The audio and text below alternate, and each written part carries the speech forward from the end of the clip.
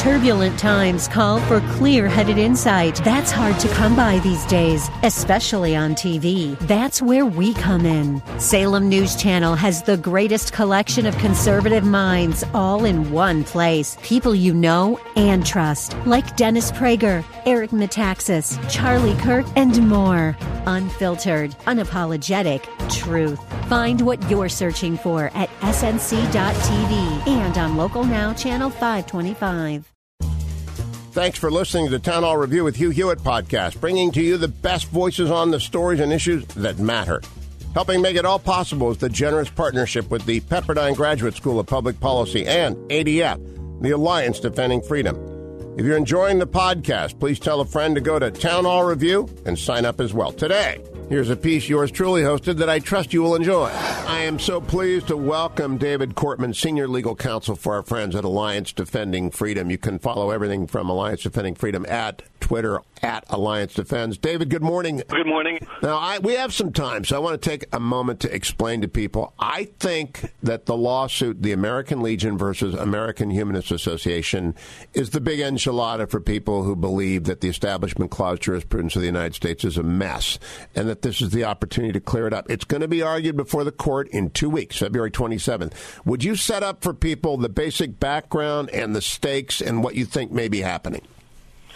Sure. I think it is one of the biggest cases of the term, and it's something people are familiar with, all throughout the country, whether it's Ten Commandment monuments or other types of monuments. But in this case, there was a cross that was set up about 100 years ago, so this is not something recent that went on, by a bunch of folks in Maryland, and they basically wanted to have a war memorial to honor, specifically in this case, 49 men who gave the ultimate sacrifice, who gave their lives for our freedom, and said, look, we want to honor these men for their sacrifice. So they started gathering private money to put up this big cross.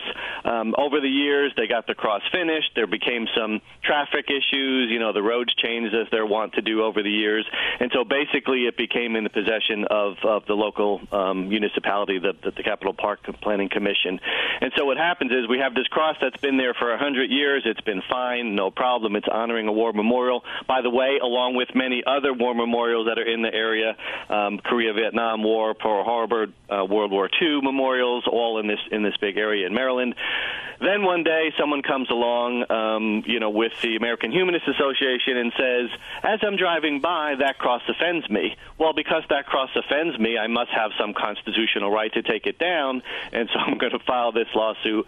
And here we are with the lower court, interestingly, upholding the cross and saying it's fine, it satisfies the Establishment Clause, but the Fourth Circuit Court of Appeals, two judges saying, no, it violates the Establishment Clause. It needs to come down, or it needs to get its arms taken off so it no longer looks like a cross. It's just a pole. Now, that's the jurisprudence we have. The irony's here. It's the centenary of the World War I, and this was, of course, a World War I memorial to 49 Prince George's County Americans who perished in that war. And as we speak, there is a documentary by Peter Jackson in theaters, which says, the title of which is They Shall Not Grow Old. And it's the effort to make sure that we do not forget the slaughterhouse of World War I and how awful the trench warfare were. So at the same time that we are celebrating and saluting the amazing service and sacrifice of that generation 100 years ago, and a great documentary is out, the American Humanist Association is trying to take down their memorial just because it's a cross. Have I stated that accurately? No, that's accurate. It's they find it to be offensive. It brings them offense, and therefore that must be a good reason to take it down, according to them. Now, this has brought forth, and I've linked to the tweet about our conversation, the SCOTUS blog case, and there are amicus briefs flowing in from all over, from the Beckett Fund, your friends over at the Beckett Fund, from the town of Taos. I look down here, I find retired generals are talking about this. The Wisconsin Institute for Law and Liberty. I find all over the place, the Family Research Council, the Citizens United and Citizens United Foundation. Why all the interest in a cross in Maryland, David Cortman? Yeah, and it's because there's a bigger picture going on, and that is not only the Establishment Clause, as you mentioned, jurisprudence is in disarray, but I think people, take offense the other way and say, look, we're honoring folks who have given their lives for our freedom, for their freedom to say, I don't like this cross, by the way, and yet this symbol that has stood for so many years, not only in our country but all over the world, is somehow violates the Constitution for honoring these men. So there's not only a jurisprudential reason here that this case is so important for those of us who follow the court and like all that kind of stuff about the Establishment Clause, but there's also a bigger picture throughout the country saying, hey, wait a minute, why do a few people who say, this cross offends me get to then take it down when the rest of us are out here, supporting all these folks who are making the ultimate sacrifice? I think that's a big issue that involves so many folks from so many different stripes. Now, David Cortman, you've argued before the court many times, but I don't know that you've yet argued before the Kavanaugh-Gorsuch court, have you? I have not.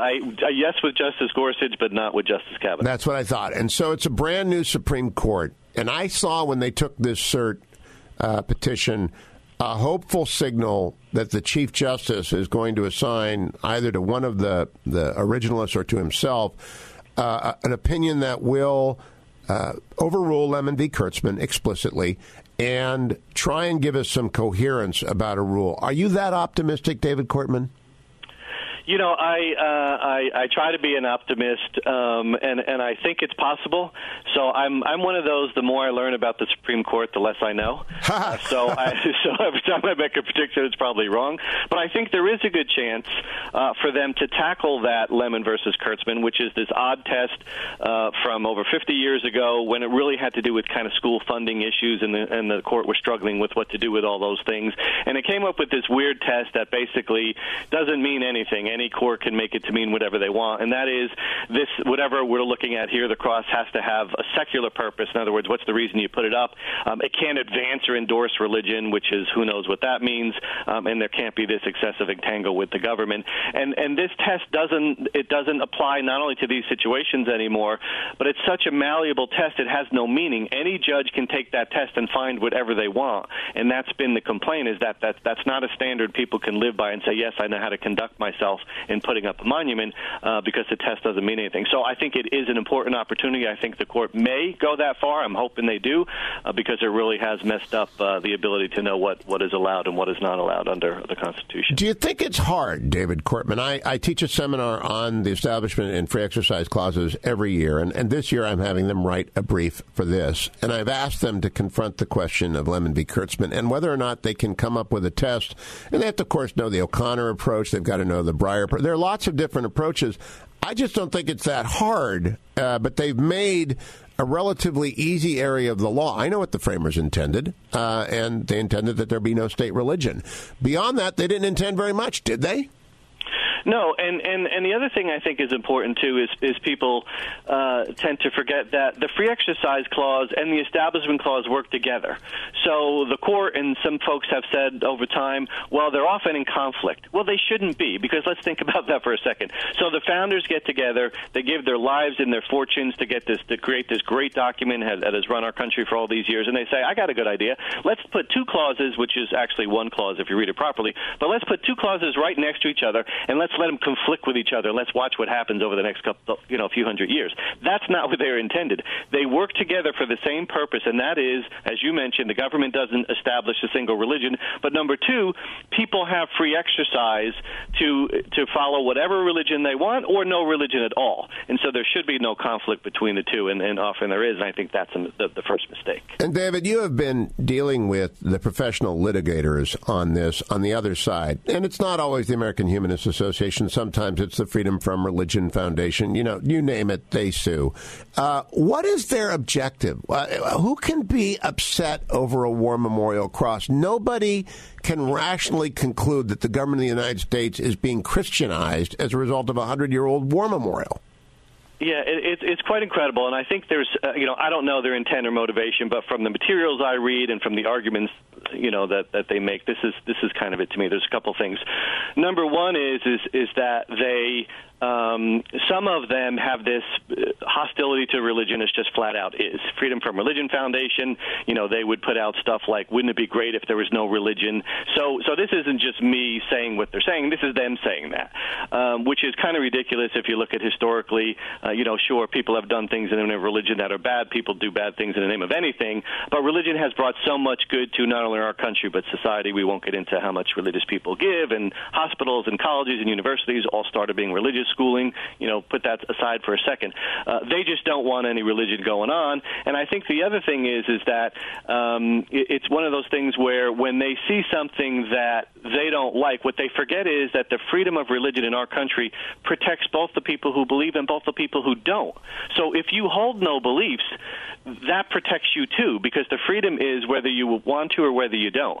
So I think what they don't realize is that these freedoms that are built in, free speech and freedom of religion, they protect everyone, and that's really in their best interest. It's not in their best interest to say, well, let's carve out some of these because we think it only hurts certain people when it actually helps them also. Can I talk to you as well about the Supreme Court overview? I believe that Chief Justice Roberts is moving cautiously but steadily on a reconstruction of badly deranged parts of the law. This year it's going to be the Establishment Clause.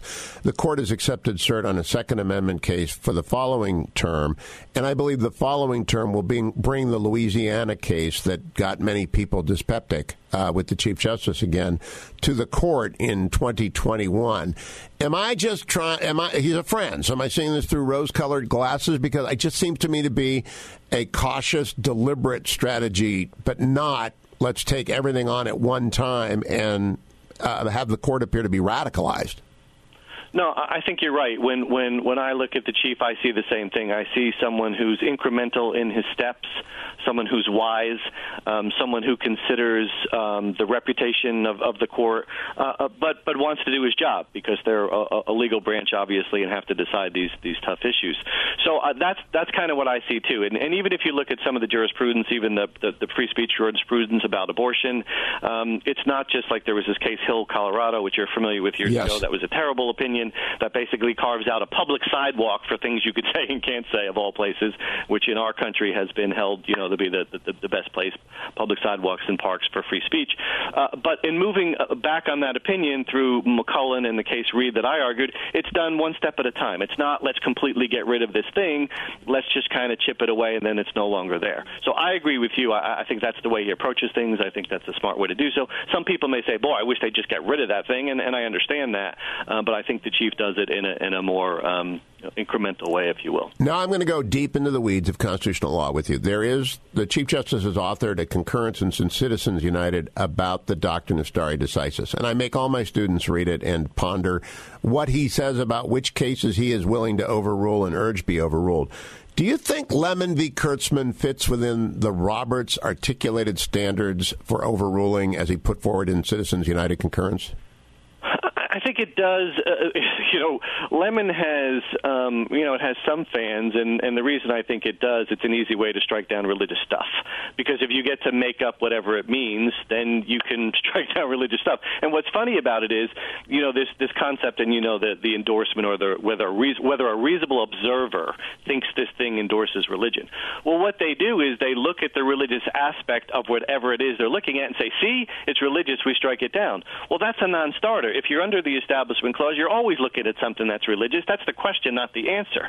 And then they flip it around and say, well, this cross is the preeminent symbol of Christianity, so let's strike it down. Well, no kidding. Everyone knows that, and everyone knows it's religious. The question is, can it still stand there without violating the Establishment Clause? So this test is so malleable, it doesn't mean anything, nor does it reflect what the actual founders meant in the Establishment Clause. So I think it fits all the problems that Justice Roberts has identified. There's no specific meaning to it. It doesn't follow historically what the Establishment Clause was supposed to be. It's subject to abuse, and it has been all these years. And I think the biggest thing goes back to no one knows what it means. It's not a real test. It's just basically whatever that judge happens to feel, because in reality the judge ends up being the reasonable observer in the case, because that's the one who's writing the opinion about what he thinks this monument does. So, David Cortman, just a little bit of advice from you, who are an experienced Supreme Court litigator. I've only argued in front of the Ninth Circuit, and that's a 3-judge panel, so it's pretty easy to use your swivel head with 3 judges. When you've got 9 and a case this important, I don't know who's going to argue this for the American Legion. Do you know who they have retained to present their argument? I think so. I think my understanding is that Jones Day and First Liberty are handling it. I think Michael Carvin is going to be arguing. Oh, very good. For the American Legion, and I also think that and Neil Katyal. Yep. He's going to be arguing, I believe, for the National Capital Park Commission. And I think even the federal government has come in. It'll take 10 minutes with Jeffrey Wall. Oh, that's terrific. And so we got a good lineup. But your advice to them, if they stopped you and say, where would you direct your attention at the beginning? Is the Chiefs vote the most important one here, or is there a chance that you could bring Justice Kagan along with you? I think there is, but what do you think? Yeah, I think there's a chance Justice Kagan and Justice Breyer. And what's interesting about it is people are talking always, well, is this a 5-4? And they try to split the court, in a specific way or ideology or left or right. And I don't think that's right. When I go there, I'm looking at all 9. And people may say, well, that's kind of silly. But I do, because I think if you're making the right arguments and they're based on the law and they're correct, no one should be off limits, I guess is the way I would put it. So I do think, I don't see this as a 5-4.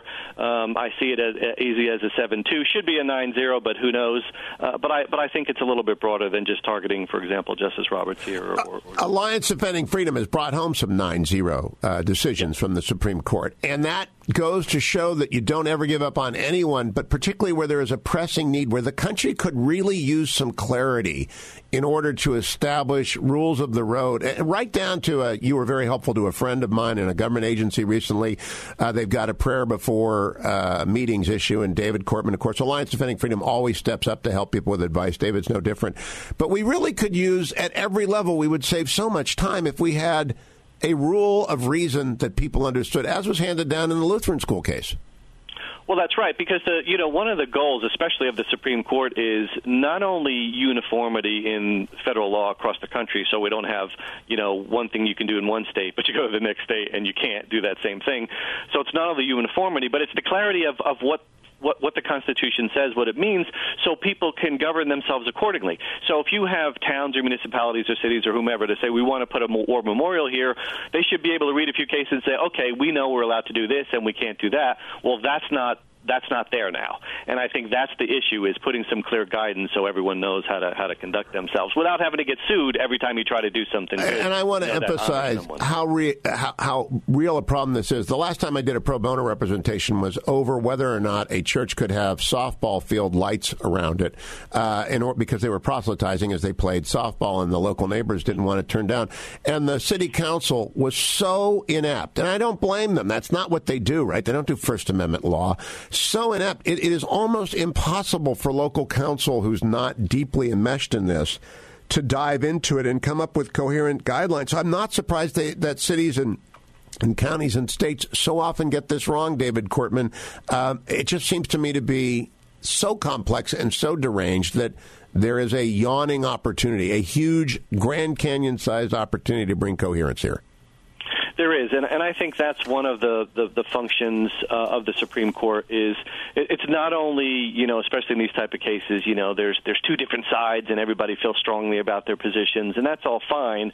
But the bigger issue is as the Supreme Court, are we giving clarity to everyone? Are we putting down precedent? Are we putting down the rule of law to say this is what the Constitution means and this is what you have to abide by? Now, go ahead and be able to do it based on our opinion. So that to me is really what should drive all this stuff, not the partisanship, not the this side or that side, but are we giving a clear rule for what the Constitution means? David Cortman, as always, a great pleasure. Thanks for spending time to explain where Alliance Defending Freedom is and how it sees this case and to put it into proper perspective for everyone listening. I appreciate your time, David.